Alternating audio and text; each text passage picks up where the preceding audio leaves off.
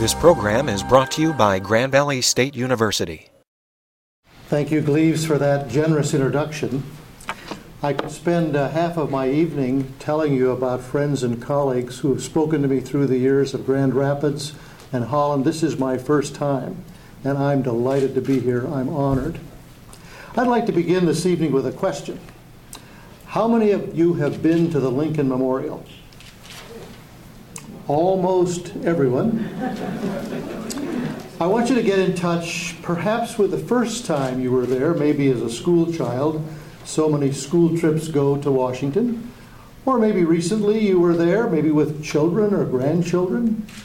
The Park Service visitors tell us it is the second most visited place in Washington, second only to the Vietnam Memorial, but I suspect last year, which was the Lincoln Bicentennial, it may have been the most visited place in Washington. You recall how you walk up those steps and the first thing you see is that tall, 29-foot-high Daniel Chester French statue of Lincoln.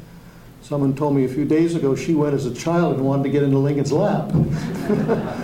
Then you walk into what I call that temple space in a very noisy city. All of a sudden, everyone becomes quiet. If you turn to the left, carved on one panel is the Gettysburg Address.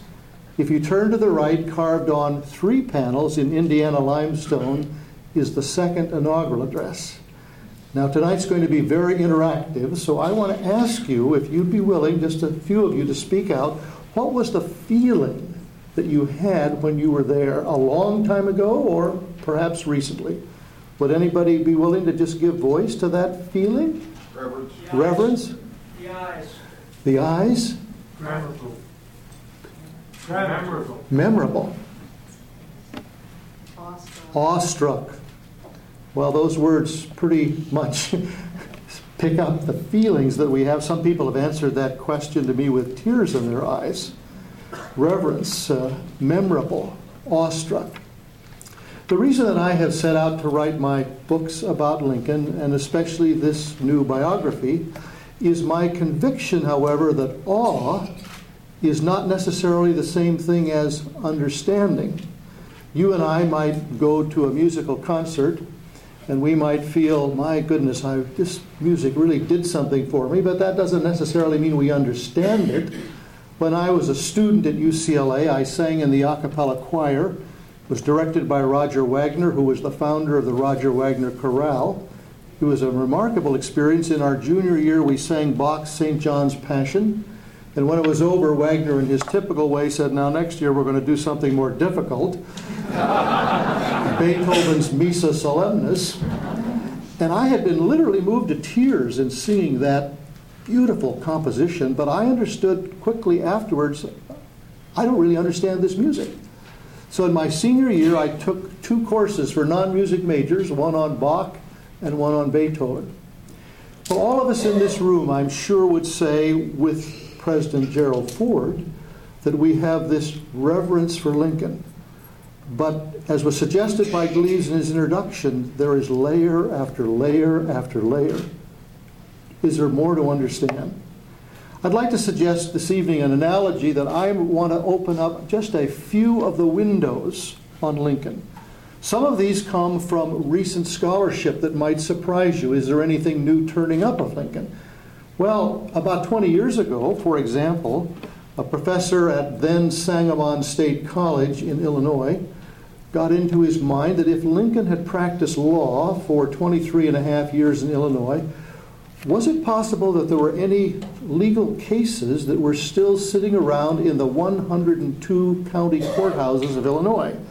So he dispatched a team of master's students, and they found hundreds and hundreds and hundreds of Lincoln legal cases in the basements of these courthouses.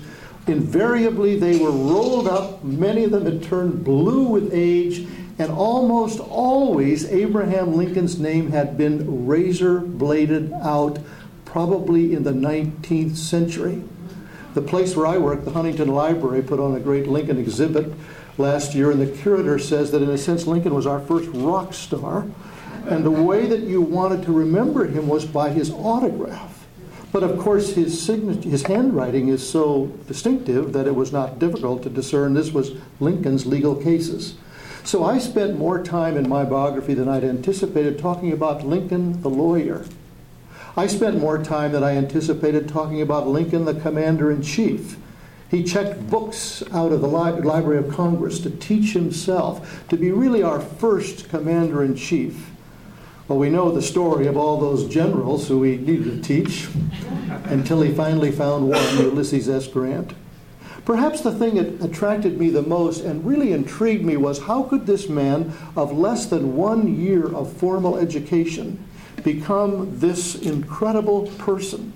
Well, one way he did it is he would take little slips of paper and he would write out ideas or notes to himself, reflections, often beginning with a question. We've kind of missed them because they're scattered throughout the collected works of Lincoln. The editors called them fragments, but they're far more than fragments. For example, several of them, a number of them, actually focus on slavery. One of them, undated, but it's probably between 1854 and 1856, begins, as Lincoln often did, with a question. How is it that one person can hold another person in slavery? And then you can almost see Lincoln, the courtroom lawyer, walking around, and he says, well, could it be that the first person is more intellectual than the second? Could it be that the first person has greater economic standing than the second? Could it be, could it be, could it be? And at the end of the note, he simply writes, I cannot think of a single reason why one person can hold another person in slavery. In the last window that I will open for us tonight, we will discover a reflection that Lincoln wrote for his eyes only. He never thought we would ever see it. It was found after his death in the bottom drawer of his desk in the White House, and it just says so much about the journey, this private journey mostly, that Lincoln was on. Well, one window I wish I had opened more is Lincoln's humor. Today, humor sometimes, I think, is kind of a put-down humor. It's a hurtful kind of humor. Lincoln's humor was always laughing, not at other people, but at the culture in which he lived, and mostly at himself. I love the story of Lincoln driving along in a buckboard one day, a carriage with William Seward. Seward, you recall, had been his chief competitor for the Republican nomination. Now he was his Secretary of State. Talk about an odd couple. Lincoln would walk across the street to Lafayette Square to Seward's house.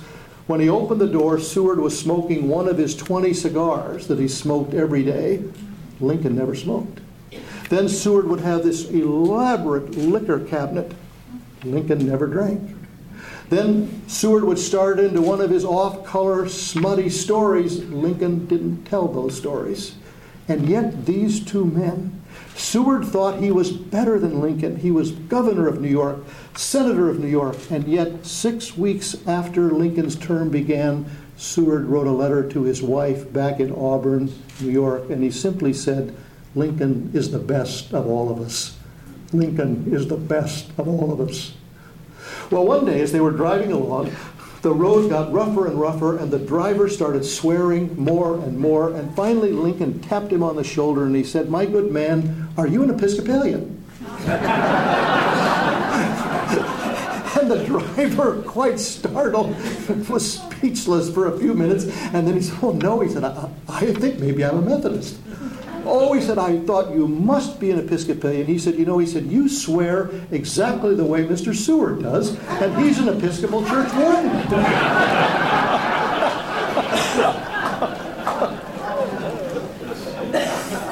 Well, the first window I want to open tonight is Lincoln the politician. There's no real contradiction between Lincoln as a man of great ideals. I try to discern the interior moral compass that's in him, the fact that he's a very shrewd politician. But if you'll take the handout that is given to you as you came in, the first selection is the first campaign that Lincoln ever participated in. Barely 23 years of age. You remember he was born in 1809 in Kentucky, moved in 1816 to Indiana, where he lived for 14 years, and then in 1830 he crossed the boundary into Illinois, stayed with his parents a bit, and then went off on his own to the tiny little village of New Salem. I had a lot of fun last year. My publisher said, I think you should speak in Chicago on February 12th, so I spoke at the Newberry Library, and I had fun telling the Chicagoites that when New Salem got started, they thought they had a much better future than Chicago. Because when Lincoln arrived, New Salem had 125 residents, and Chicago had 60. And they were going to navigate that Sangamon River, and Chicago was sort of sitting up there, isolated in the boonies up there, you know. And so this is their future.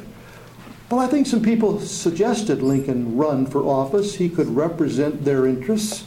And the way you announced your candidacy was in the newspaper. And so barely 23 years of age, he had just turned 23, Lincoln offers this introduction of himself. I think these words speak across time. Every man is said to have his peculiar ambition. Whether it be true or not, I can say for one that I have no other so great as that of being truly esteemed of my fellow men by rendering myself worthy of their esteem. I'll vote for a candidate in 2010 who has that understanding of what politics should be about. How far I shall succeed in gratifying this ambition is yet to be developed. I am young and unknown to many of you. I was born and have ever remained in the most humble walks of life. I have no wealthy or popular relations to recommend. Well, his campaign interrupted by the Black Hawk War, Lincoln ran for the block of men running for so many seats in the Illinois State Legislature. Lincoln did not win. But in that region, that territory where the votes were counted, out of 305 votes, he received 279, the people who knew him best.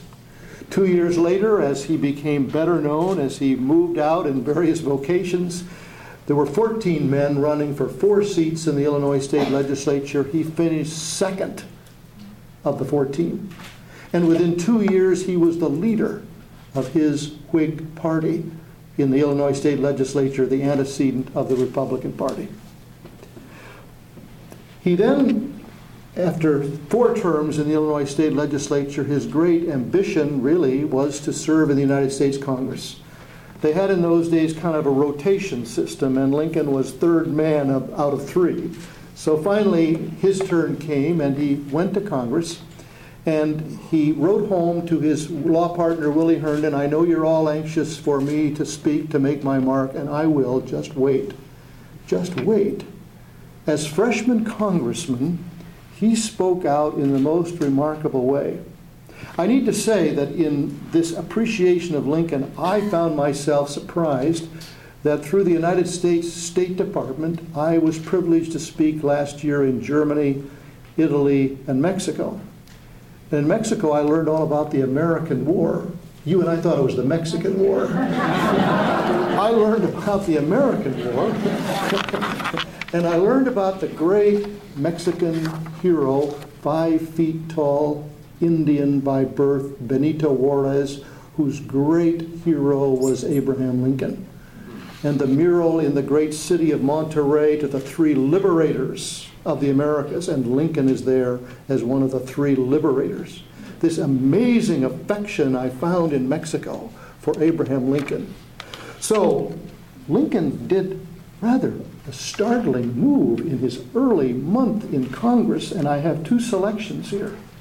The war with Mexico had already been going on for about a year, but there was a question, I don't know that we ever asked that question when you and I were in school, who started this war? It's just the assumption, of course, the Mexicans started this war. Listen to Abraham Lincoln. The House desires to obtain a full knowledge of all the facts which to establish whether the particular spot of soil on which the blood of our citizens was so shed was or was not our own soil at the time. For Lincoln believed that at the very least we had drawn the Mexicans by a provocative action, forcing them to fire the first shot, but more probably we had taken the aggression by moving into territory that had been understood to be theirs. Not a popular stand for a first-term congressman. But wait, it gets better or worse. In January, just a few weeks later, he challenges the President of the United States. Now, I propose to show that the whole truth of this issue and evidence is, from the beginning to end, the sheerest deception. And after analyzing President Polk's 6 propositions defending his action, Lincoln says this: "Let him answer with facts and not with arguments." And it's interesting, Lincoln was so imbued with precedent, not simply as a lawyer, but he so loved the precedent of American history. Let him remember he sits where Washington sat, and so remember, let him answer as Washington would answer. In escalating rhetoric, Lincoln concludes, "I more than suspect already that he is deeply conscious of being in the wrong, that he feels the blood of this war, like the blood of Abel, is crying to heaven against him." That may not have been the Abraham Lincoln you studied in school. Lincoln found himself in a terrible dilemma. It's almost a current dilemma. He said, "Well, then you don't support the troops." He said, "No, I support the troops. I'm against the policy. I'm against what we have done." And I have discovered that Ulysses S. Grant, who is my next biographical project, fought bravely in the Mexican War, but at the end of his life, in his memoirs, he said, "This was the most immoral war our nation has ever fought. I am deeply embarrassed by it." Well, this was not exactly a speech by Lincoln engendered to win friends, and quickly this speech back home engendered all kinds of criticism. Even his partner offered this criticism. Lincoln came back. Yes, it was a rotation system, but he was told, "Thank you, you will never be elected to political office again." And the Whig who followed him was defeated for political office to the Democrat, and Lincoln assumed part of the blame for his role in this. But remarkably, Lincoln moves forward, losing one bid for the Senate in 1855, debating Stephen Douglas in 1855, and winning by losing. There was a gerrymander system in Illinois. We don't have that anymore. So that actually Lincoln had won the popular vote. But you may recall that the Senate was the one who elected a senator until 1912. And so the gerrymandered system allowed the Democrats to outvote the Republicans, even though they had less votes, popular votes, and Lincoln lost again. But then Lincoln is elected President of the United States. He stays for a long time in Springfield. It's a 4-month time. We moved it up in Franklin Delano Roosevelt's second term to January 20th, and he prepares to leave. It's a remarkable scene. He goes to the train station in Springfield on that rainy February 11 morning. He has told the press that there will be no speech that day. As he walks into the depot, the newspaper correspondent, an immigrant from the New York Herald, is there, and he says Lincoln is so overcome with emotion he cannot even speak. You can see the tears rolling down his cheeks as his dearest friends say goodbye to him. But as he steps outside, there are 1,000 people waiting for him. And speech goes forward. It's sometimes been suggested that Lincoln might have prepared this speech. I don't think so. I think this speech is positively spontaneous, and I'll tell you why as we read it together. But let me say this to you. When I spoke in Berlin at the John F. Kennedy Institute, a part of the Free University, last April, the largest American studies program in Europe, afterwards we went out to dinner in Berlin to an Italian restaurant. And I was sitting next to a young German graduate student, and he said to me over dinner, "You know what my favorite Lincoln speech is?" And I said, "No." He said, "It's the farewell address to Springfield." And then he said it to me from memory in his second language. My friends, no one in my situation can appreciate my feeling of sadness at this time. Lincoln always was wary about sharing his feelings. He distrusted emotion and trusted reason, but this time he allows his feelings, because I don't think he was prepared to come forth. To this place and the kindness of these people, I owe everything. Notice the simple sentences. I now leave, and these words, not knowing when or whether ever I may return, with a task before me greater than that which rested upon Washington. Is he greater than Washington? Absolutely not. No way. He understands that the task is greater than Washington. Well, Washington had a great task to lead this nation to its birth, but Lincoln understands that the task he is encountering will be even greater. And now listen to these words. This is not something people were ready or used to hearing. Without the assistance of that divine being, whoever attended him, I cannot succeed. With that assistance, I cannot fail.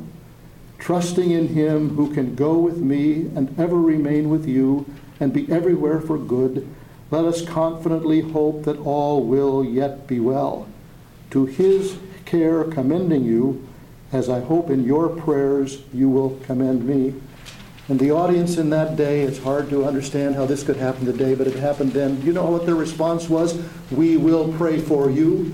We will pray for you. When Lincoln got off the train in Rochester, New York, he rested on the Sabbath, and as he checked into his hotel room, he looked out the window, and here was this huge sign on the YMCA, we will pray for you. Amazing.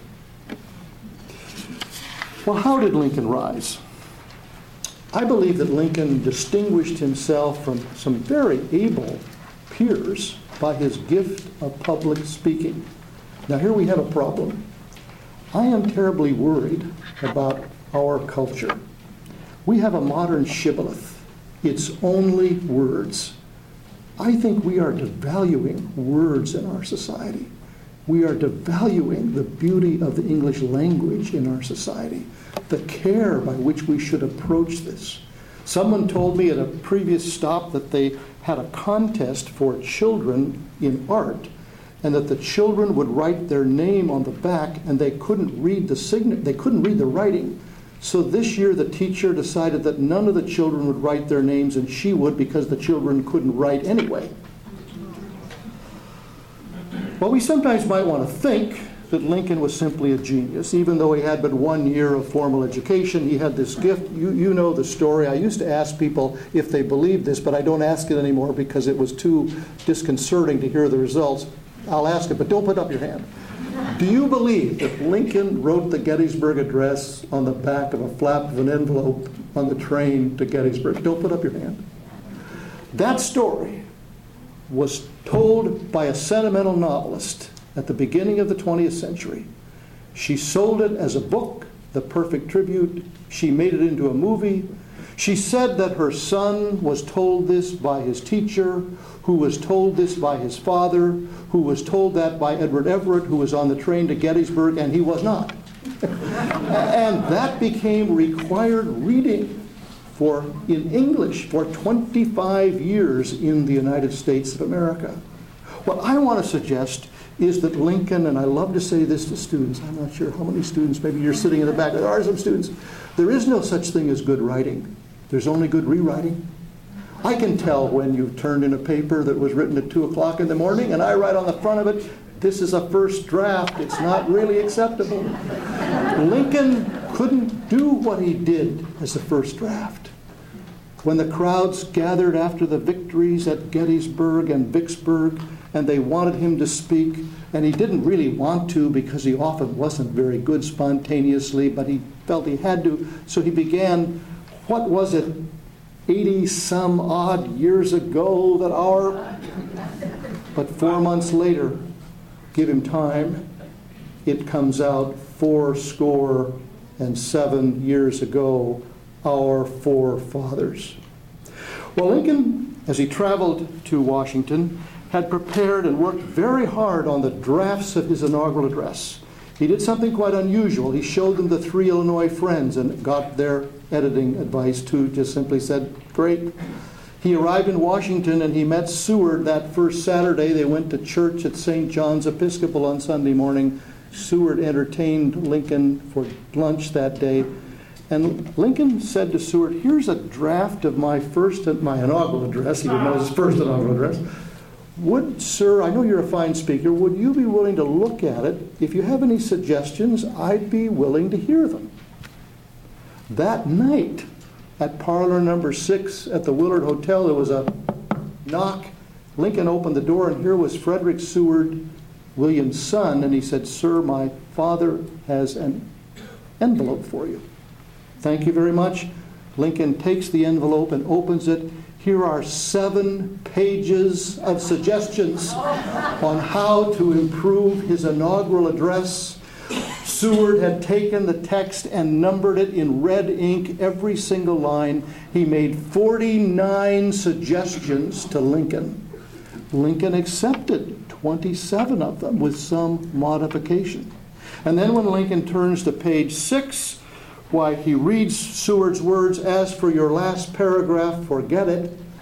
I have written 2 new last paragraphs for you. You may choose which one you would like to use. Can you imagine? Well, Lincoln chose one of Seward's last paragraphs to be his final paragraph of his inaugural address. If you'll turn the page. What I have tried to show you here, the column on the left are the sentences of Seward, and the column on the right is how Lincoln takes Seward's words and revises them into what I would call prose poetry. Seward begins, I close. Now, the best way that we would edit would be to cut extra words, extra adverbs, extra adjectives. It's very difficult to cut a 2-word sentence, however. So what is Lincoln doing here? He extends it. I am loath to close. To really understand Lincoln, I suggest that we need to hear his words out loud. In my books, I say to the reader, say these words out loud. I learned in studying American education that teachers asked students to read out loud until some afternoon in the 1930s when a frustrated teacher said something like, Johnny, you're disturbing Mary. Please read to yourself. And we've adopted this habit of reading to ourselves.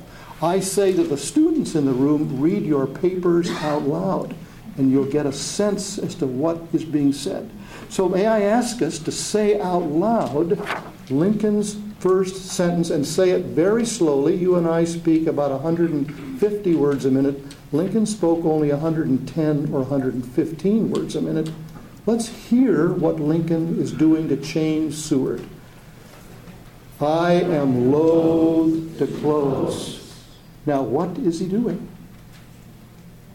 He's extending the meaning. I am loath to close. I close. He is also doing what in technical language we would call assonance. He is putting words of similar sound close together. He loves it. I am loath to close. 80. This is part of Lincoln's rhetorical skill. Well, the second sentence, Seward says, we must not be aliens or enemies, but fellow countrymen and brethren. Barack Obama chose this sentence as his quotation from Lincoln in his acceptance speech at Grant Park in November of 2008. Listen how different it is from what Lincoln says. We are not enemies, but friends. We must not be enemies. Lincoln learns that less is more.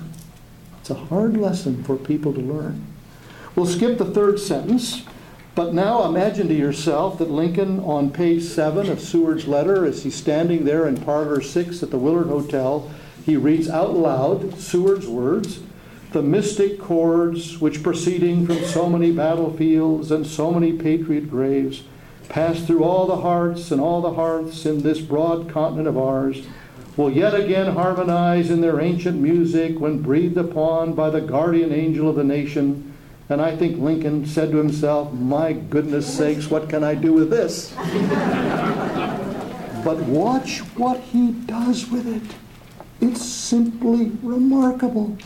This sentence, the final sentence of the inaugural address, is just filled with meaning, and it still speaks to us today in 2010. Let's say it out loud together to catch its full meaning. The mystic chords of memory stretching from every battlefield and patriot grave to every heart and hearthstone all over this land will yet swell the chorus of the Union when again touched, as surely they will be, by the better angels of our nature. One reason I've given this out to you is that you can take it home with you and look at it more closely. There are layers and layers of meaning. One thing that's, I think you may see quickly, is that Seward ends by saying, the guardian angel of the nation. Lincoln wants to make it more personal. He's calling the Union to be together. So he says the better angels of our nature, a much more powerful way of evoking a response from people. Well, I like to open up this window on Lincoln because it shows that although Lincoln is a great writer and a great speaker, he's able to take somebody else's words and change them into something that is poetic. We would not be reciting Seward's words this evening. He's got some good ideas, but Lincoln turns them into poetry. Just one more window. Of all the windows that were opened last year, I think the one that still needs to be opened more is Lincoln's religious journey. The traditional understanding has been that Lincoln is not a religious person. It is true that he never joined a congregation, but it's also true that he participated at First Presbyterian Church in Springfield and even much more at the New York Avenue Presbyterian Church in Washington, D.C.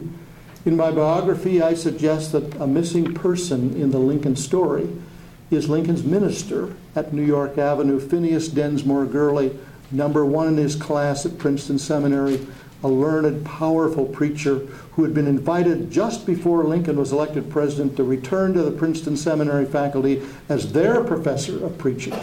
And I suggest that Lincoln listens to Gurley. Especially does he listen in the greatest tragedy of their family's life. They had lost Eddie in 1850 when he was less than 4 years old, but the death of Willie in February of 1862, the boy most like the father, Mary, I think, never recovered from this death. She wore her mourning clothes for 12 months. She wouldn't even allow Willie's children ever again to set foot in the White House, his friends, ever again to set foot in the White House, because these little boys, his playmates, reminded her of her son. Well, Gurley preached the sermon that day, and he talked to the Lincolns and asked them to trust in biblical providence as the way of moving forward. Now, sometimes I like to give talks on Lincoln's second inaugural address. It's a remarkable address in which, in 701 words, Lincoln mentions God 14 times, quotes the Bible 4 times, and invokes prayer 3 times. But I always know that I'll probably be met with questions coming from the audience. They usually fall into 2 categories. They're often accusations, but questions are often statements. You know, that's the way it happens.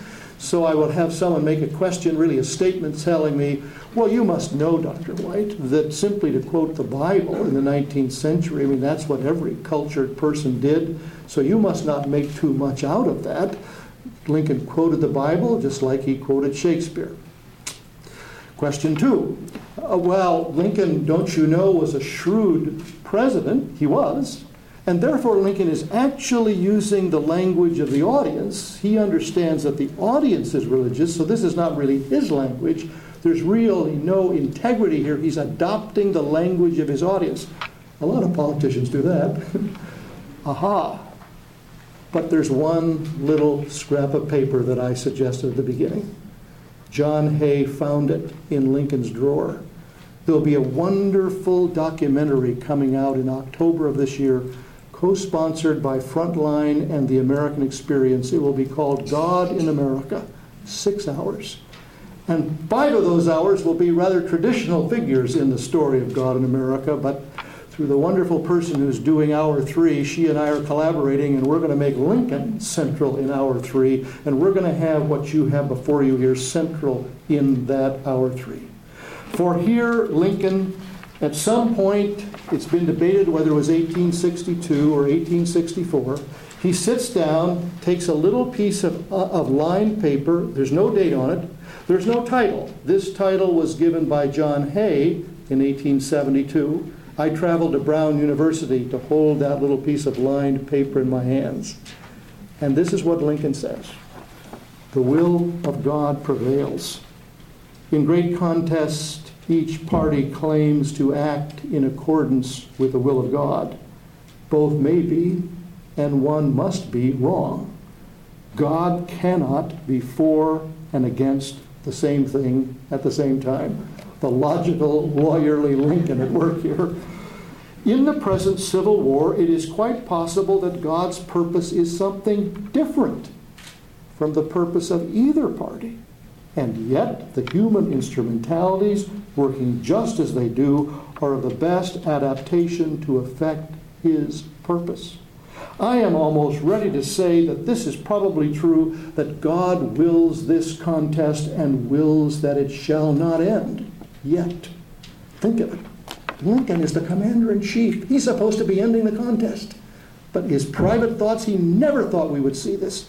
He's struggling with the question, where is God in the Civil War? By his mere quiet power on the minds of the now contestants, he could have either saved or destroyed the Union without a human contest. Yet the contest began. And having begun, he could give the final victory to either side any day. Yet the contest proceeds. How long do you think it took Lincoln to write that? Well, we just read it in about 60 seconds. I think it took him hours. Once he was sitting, we don't have time for this anymore in our electronic age, and his secretary said to him, "Are you sleeping?" He said, "No, I'm thinking. My eyes are closed, but if you'll allow me, I'm just thinking here. I'm brooding. I'm reflecting. I'm contemplating.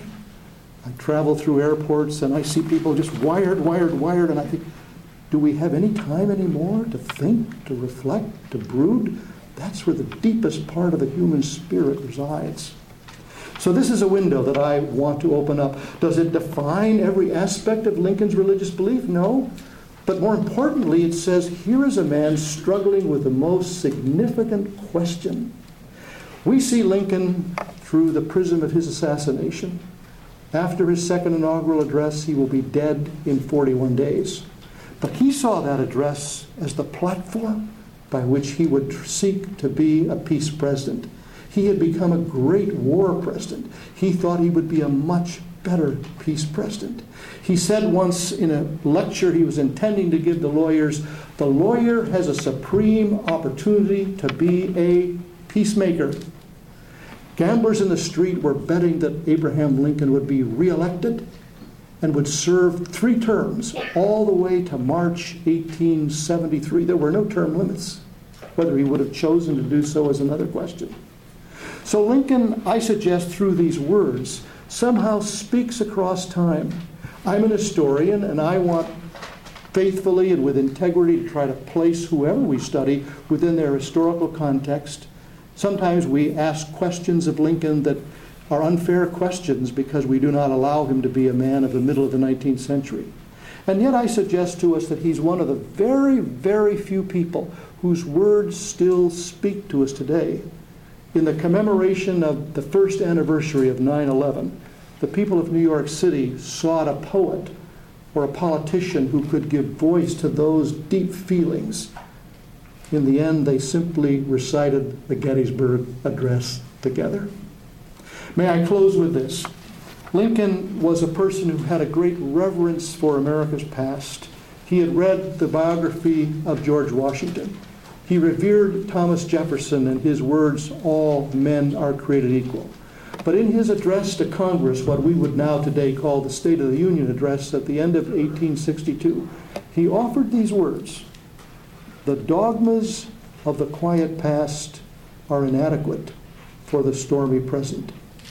The founders, as great as they are, passed on the issue of slavery. The dogmas of the quiet past are inadequate for the stormy present. As our case is new, so we must think anew and act anew. And I think Abraham Lincoln is saying to us this evening, with great reverence and hopefully knowledge of our past, which can imbue us with courage, that it is up to every generation of Americans to redefine ourselves in face of the contests and the issues we face in our own time. If we do so, I think we will find Abraham Lincoln's initials carved on some tree. He was there before us. He can still be our guide today and in the future. Thank you very much.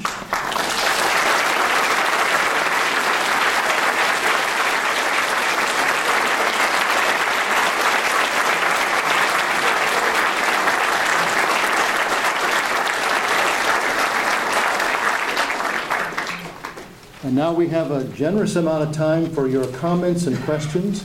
I will repeat what anyone says so that we can all hear. I have a question. Yes. How do you personally feel about the comparisons made between Abraham Lincoln and our current commander-in-chief? How do I feel about the comparisons made between Abraham Lincoln and our current commander-in-chief? I think when I began to hear these, I felt I wanted to read Barack Obama's two books. And I believe that Barack Obama has really tried to learn from Lincoln. I don't believe in any way he's comparing himself to Lincoln. So I think that, for example, he's got a terrific chapter on the Constitution in his second book. And he says towards the end of the chapter, "And then I am left with Lincoln." Because Everett Dirksen, Illinois senator in the 1950s, said, every politician wants to get right with Lincoln. So whether you're a Republican or a Democrat, a lot of people will say, give me a Lincoln quote for tonight. But it doesn't seem to go much further. So I think there's a real, the use of the Lincoln Bible, the train ride, having his event at the Lincoln Memorial, I think there's something very real there. But I don't think there's a comparison. I think there's an attempt to learn. Obviously, the Illinois factor is very real, too. And the criticism that both came to office with relatively little experience. Yeah.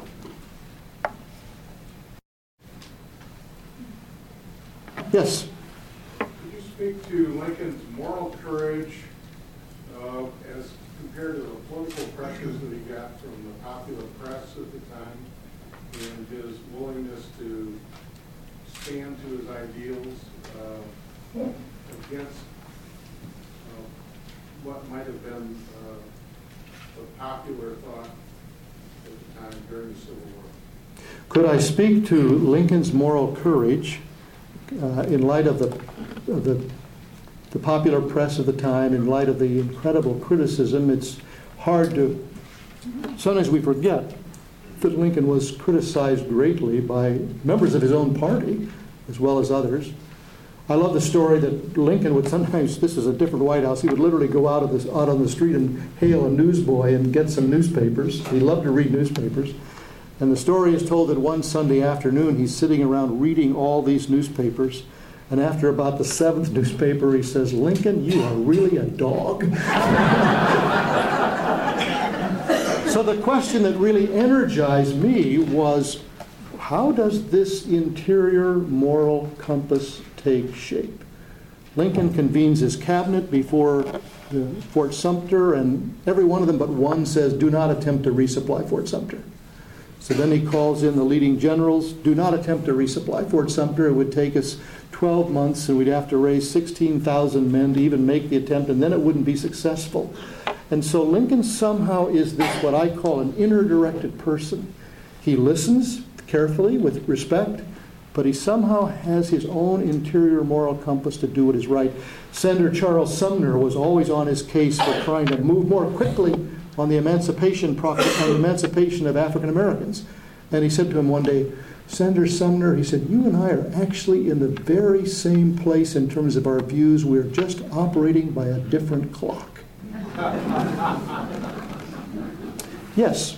Do you have any comments in addition how frustrated Lincoln was with his generals how he replaced them, and how he came to make those decisions.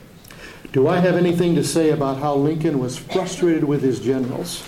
People have, and how he made those decisions. People who have read my book have said, well, you didn't tell us enough as to why he didn't fire McClellan sooner. Well, one reason he didn't fire McClellan sooner was that McClellan was very much valued and appreciated by his troops. When McClellan had been demoted and then promoted, McClellan goes to the edge of the city as the troops are coming in from one more defeat, and when they see McClellan, they are just enraptured. They love this man. It's hard to understand why, but they did. But here's something about Lincoln. When Meade won the battle at Gettysburg, a tremendous victory for the North, Meade did not follow it up, and Lee took his badly wounded troops and day after day finally made a retreat. He got to the Potomac was flooded and he could not get over. And day after day he was stopped, and Lincoln was so frustrated by this. Why, Meade, don't you go after him? And finally, about 13 days after Gettysburg, Meade finally has a troop get to the Potomac River, and Lee had just passed over with his entire army. So Lincoln sits down and he writes this letter to Meade. And I'll tell you, he lets him have it from one barrel after another. But in the Lincoln papers, there is a letter to George Meade. And on the envelope it simply says, never signed, never sent. For Lincoln understood that if he would have sent that letter, he would have crushed that man who had won such a great victory. But in the very same moment, after Vicksburg, he writes a letter to General Ulysses S. Grant. And he starts out by saying, dear General Grant, I do not believe that we've ever had the privilege of meeting. I simply want to say to you that when you decided to take your troops into Mississippi, I thought you were wrong. When you went down, I thought that was a mistake. When you did this, I was convinced that was wrong. I simply want to say, General Grant, I was wrong, and you were right. Sincerely, A. Lincoln. Amazing. At least I think it's amazing. I'm struggling with the lights here, but yes. What do you think drove Lincoln to educate himself? What do I think drove Lincoln to educate himself? How unusual for the time. Boys went to school, if at all, in the winter months when they could not farm, when the fathers could spare them to do that. His own father did not encourage, not it was against education, but a boy, that big strapping young boy who was spending his time reading, thankfully, Lincoln's stepmother affirmed what he was doing. And somehow Lincoln saw this. Did he see it as a way out to a larger world? I think reading often is an exercise of imagination, where we travel with Bunyan to England, where we go all these places that we can never go, especially in that world where we'll believe we'd never travel 25 miles from where we live. And he didn't do it just as a young person. I mean, there are young people who work very hard to do this. He did it all through his life. So when he came back from Congress, thinking he'd never run again, heads out to the 8th Judicial Circuit, what does he do? But he buys himself a set of Euclid's Principles of Geometry. And at age 40, his fellow lawyers wake up at 11:30 at night, and here is Lincoln by candlelight reading Euclid's Principles of Geometry. And they say, what in the world are you doing? He said, I am trying to teach myself to think and to reason in a more disciplined way. He was a lifelong learner.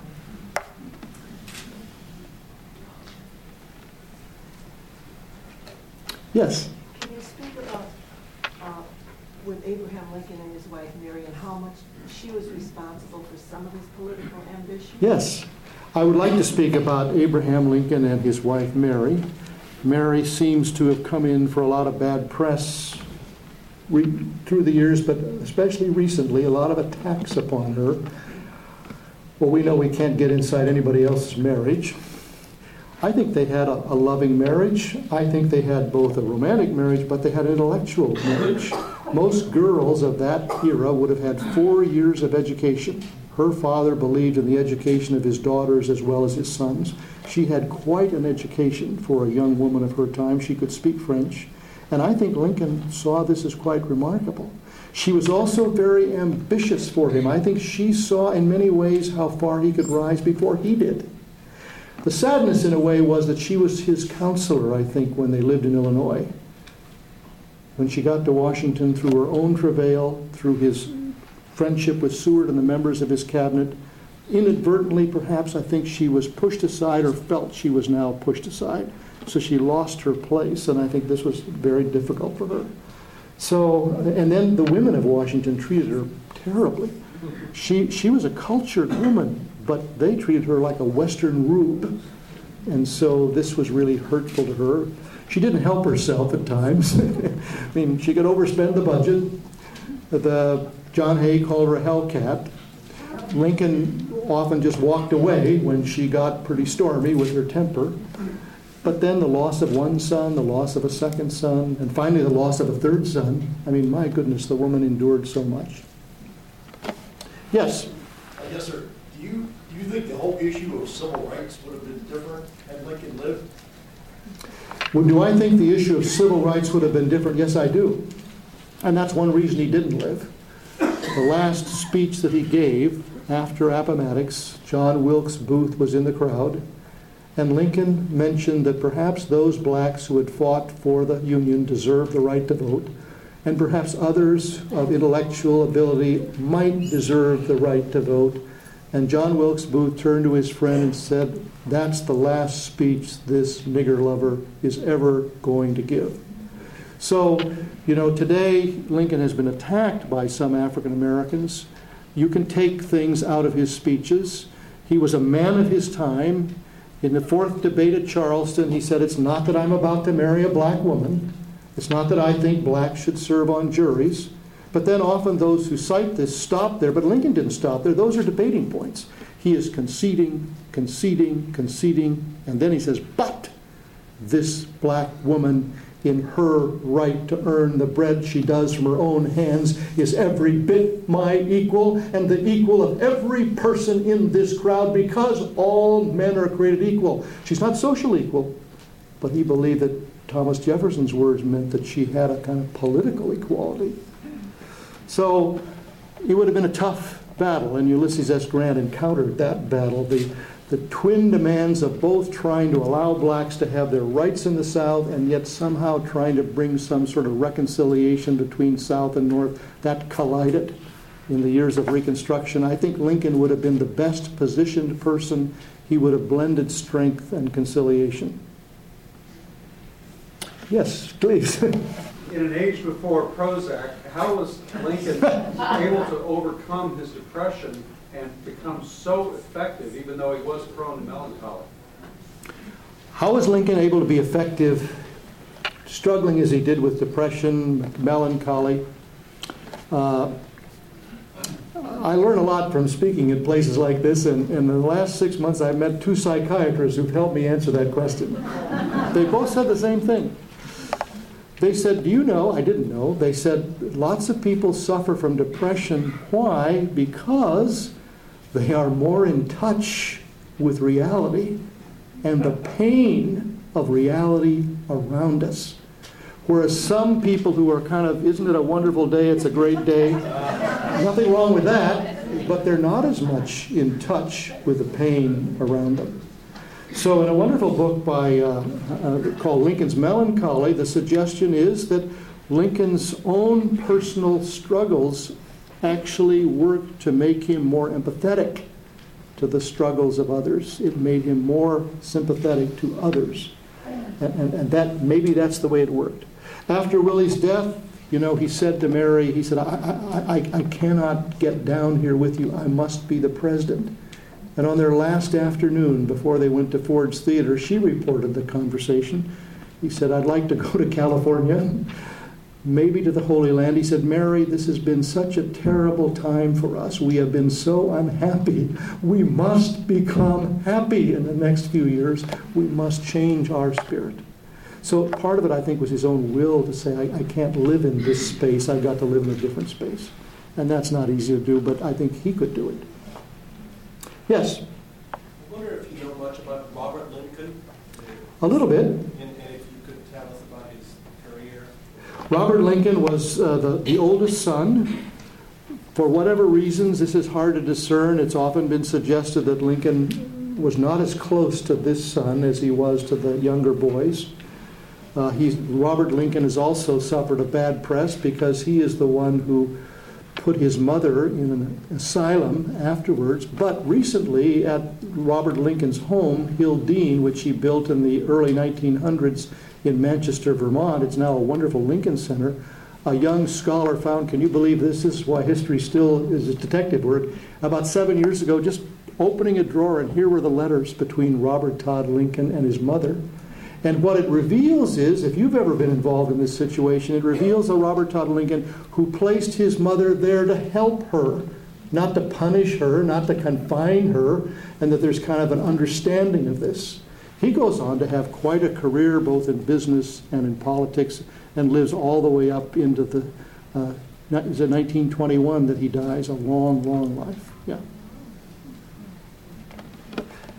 Yes, way in the back. Could you speak to the relationship between Lincoln and Frederick Douglass? Yes. The relationship between Lincoln and Frederick Douglass. Frederick Douglass was the greatest African American of the 19th century who had escaped from slavery, taught himself, became newspaper editor, reformer. He followed the Lincoln-Douglas debates. He was intrigued and appreciative of the side Lincoln was taking. Stephen Douglas called Lincoln 39 times in the first two debates a nigger lover, over and over and over and over again. He called him this. But Frederick Douglass was very disappointed with Lincoln's first inaugural. It was too conciliatory towards the South. He was excited when the Emancipation Proclamation opened the door for black soldiers, but quickly disappointed. He had traveled recruiting these soldiers because he found that they were not being paid equally and not being treated fairly. So the general in charge, a white general, said, go and see Lincoln. He said, that won't happen. He said, try it. He arrived and put his card in. People waited days to see Lincoln. They all showed up. In 10 minutes, the door opened, and Abraham Lincoln stood up to greet Frederick Douglass. That Sunday afternoon in Philadelphia, Frederick Douglass told a crowd, I know how I am being treated by white people. I have never been treated with so little prejudice and so much respect as I was by President Lincoln. It's not that I necessarily agree with him on everything, but the next year, Lincoln, after the Emancipation Proclamation, called in Douglass and said, you can do something I can't do. We have got to get these slaves moving towards the Union lines. That's their only hope. You've got the network. You can make it happen. I can't. Douglass was there for the second inaugural address. He looked around him. He heard the crowd in the back, the African Americans who'd never been there before, start the chant 3/4 of the way through the address, bless the Lord, bless the Lord, bless the Lord, bless the Lord. They understood what Lincoln was saying. Douglass wrote in his diary, this was not a state paper. This was a sermon. He then wanted to go to the inaugural ball or reception at the White House, but the old rules inadvertently were in effect, and he was turned away the first time by the police and the military. He got inside a second time, and they tried to push him out a window. And he said, tell President Lincoln that I'm here. The word went forward, and as Lincoln was standing in this huge crowd, Lincoln says in a loud voice, here comes my friend Douglass. Wow, the crowd quieted. He said, Mr. Douglass, I'd like to hear what you thought of my inaugural address. Oh, he said, no, Mr. President, there's far more important people here. No, I want to hear what you thought of my inaugural address. Mr. President, I thought it was a sacred effort. After Lincoln's death, Mary Lincoln sent to Frederick Douglass Lincoln's cane because she said, my husband thought of you as a dear friend. Now, in future years after Lincoln's death, Douglass would have mixed comments. You know, he was a white man's president, but on the other hand, he traveled faster and further on civil rights than any white person. So it's a complex relationship. I think Douglass helped teach Lincoln, and I think Lincoln showed respect to Douglass. That was too long an answer, but I... Yes? I've got a real challenge for you and the rest of us. Okay. I've been flooded with mail lately, and it's this God in America that you're talking about, we're going to see. And several ex-senators, so forth, need me now to donate so we can fight this atheist and agnostic groups that actually, with their high-priced, well-paid lawyers, have recently won in a court that they want to start taking down the crosses in our federal military cemeteries. And I am mad. And most of us here, I think, are mad. But they feel we're infringing on their rights to have, and it's the Ten Commandments. They made them take it out of some city hall. We can't have the preach at Christmas on public land. Can you enlighten them? What's your opinion? Well, you've said a lot here. Just that I want to make sure that people heard it. That the movement to take crosses, to have a kind of a anti-Christian, anti-religious stance. First of all, let's be clear about the First Amendment. The First Amendment has two clauses. The First Amendment was not ever intended to disenfranchise religion or the churches in America. It was embodied or enacted by people who had come from nations where a single church had been the established church. So it simply wanted to say there will be no one church that will be the established church. Even Thomas Jefferson in Virginia said, well, I'm an Anglican, but if I look around me, there's far more Baptists and Presbyterians. Why should there be a law establishing the Anglican church? That doesn't make any sense. That needs to be understood. On the other end of the spectrum, yes, we do live in a much more multicultural and multi-religious nation than Abraham Lincoln did. But I think that it's a difference between the separation of church and state and to say that there can be no relationship of religion and politics. The Christian faith, by its very nature, is not simply personal, it's public. And therefore, Lincoln, I think, interestingly, can be our guide. I think we can be respectful of those of differing persuasions, but this is part of who we are as a nation. And Lincoln says it so very clearly. And so there is a place for religion in the public square. There is a place for children to be able to have clubs in public schools. Sometimes religion has been its own worst enemy when it's been intolerant or arrogant. But I think there is a place for this. And it's a complex question, but I think this would be to deny who we are and would really be to misunderstand the First Amendment. Yes? Yeah, I have a question that I don't know that I ever heard any discussion of. What was Lincoln's relationship with his vice president? Interesting news. Right. Well, vice presidents were very, very, very minimal role in that day compared to ours, or certainly the last 50 years. So Hannibal Hamlin changed his politics a lot in the 4 years. He didn't have much of a role. He didn't even sit on a cabinet meeting. So he returned to Maine and sort of joined the Coast Guard during the 4 years. And they didn't have much of a relationship. And then the real question, which may never be answered, but I think it's probably pretty clear, that I don't believe that Lincoln selected Andrew Johnson as his vice presidential running mate. I think he probably said that what was called in 1864 the National Union Party, you select someone, and Johnson was in some ways a logical candidate because here was this Southern senator from Tennessee who had remained loyal to the Union, so he was a Unionist. So they selected Andrew Johnson. They didn't really know each other, and I don't think Lincoln had a hand in selecting it, and of course, no one imagined what might happen. Yes? Do you have any insights on his relationship with his father? Do I have any insights on his relationships with his father? This is a difficult one. The father's not a bad guy. The father has some of the characteristics of the son. Evidently he had a gift of humor. There's been a debate on how successful he was. I think it's wrong to say he was not successful. He was a pillar of a Little Pigeon Baptist church, helped build the church in Indiana. But he never appreciated the boy's intellectual curiosity or his desire to read books. And therefore he kind of resisted this. He also perhaps did something that was really inadmissible. boys, by the time they were 13 or 14, would begin to work on other people's farms, and they would return the money to the family, but the father would give 10% of the money back to the boy. It may be that he did not give the 10% back to the boy. So there grew up this difficult relationship. And when the father died, he did not go for the funeral.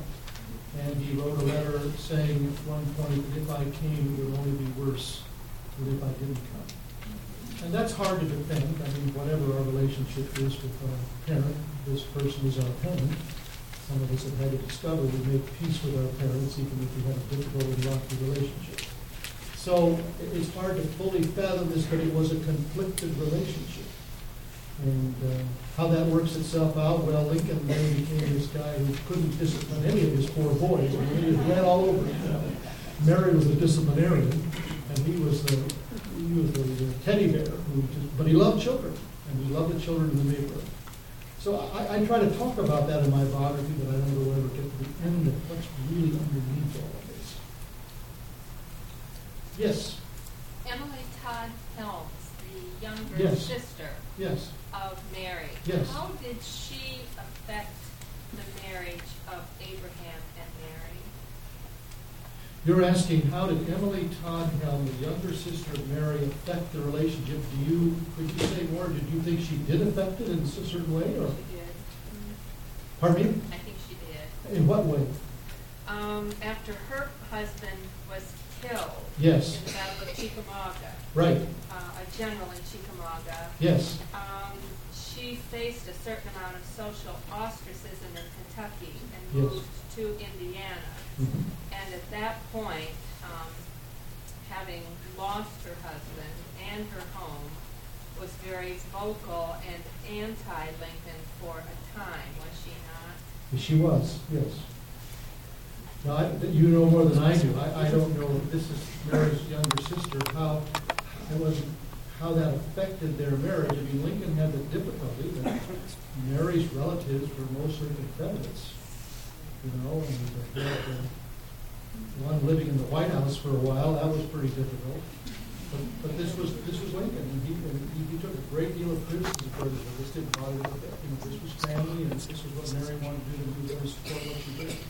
I hadn't quite thought about how this might have affected their marriage. I mean, Mary and Abraham sometimes disagreed on political candidates they had through the years. Yes? With the founding of our country, it seems like we've had this balance of tug-of-war between federal and state government. Yes. With Abraham Lincoln, it seems like he's kind of tilted the balance towards the federal government. Yes. What's your viewpoint? How has that played itself out? Well, I don't like to talk about contemporary politics, but your question is an interesting one in the sense that you're raising this question of the balance between the federal and the state governments. What's really curious is the two parties have changed sides. The Republican Party was the party that favored a larger federal government. Why was that? Because Abraham Lincoln, as a young politician, believed that internal improvements was the only way this country was going to grow. And this could never be done by a town or a county or even a state. So the building of the Transcontinental Railroad, land grant, Moral Land Grant Act, this is something the federal government had to do. And so, in a sense, he's become criticized by people today, I learned, not simply by the sons of the Confederacy, but by libertarians in other parts of the country who argued that Lincoln was the beginning of this terrible imperial presidency. He was the beginning of big government. Now, you could argue that in any war, whether it's Lincoln, Woodrow Wilson, or Franklin Delano Roosevelt, almost naturally, the president who's the commander-in-chief, the power of the presidency is probably going to grow. But Lincoln did believe that there was a role for the national government, and when he came into office, the phrase was, "The United States are." When he left office, it was, "The United States is." Robert E. Lee decided against the United States and for Virginia. He detested slavery. He was against secession. He decided to serve his state.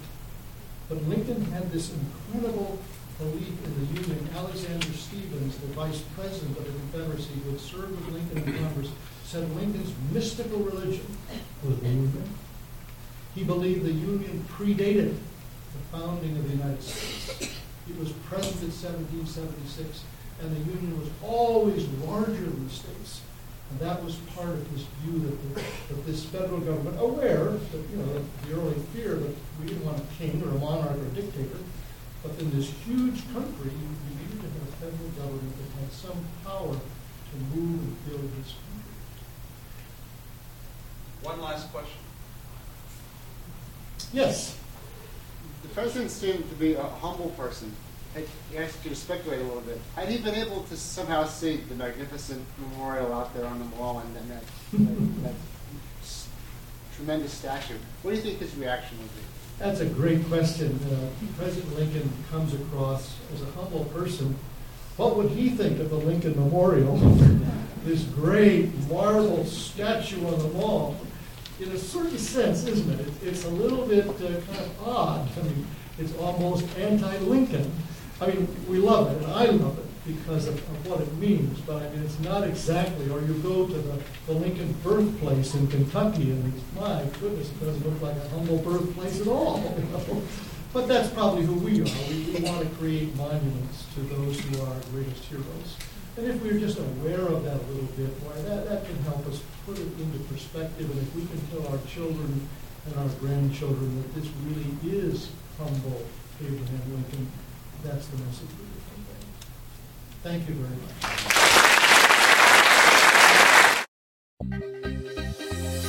The preceding program is copyrighted by Grand Valley State University. Visit us at gvsu.edu.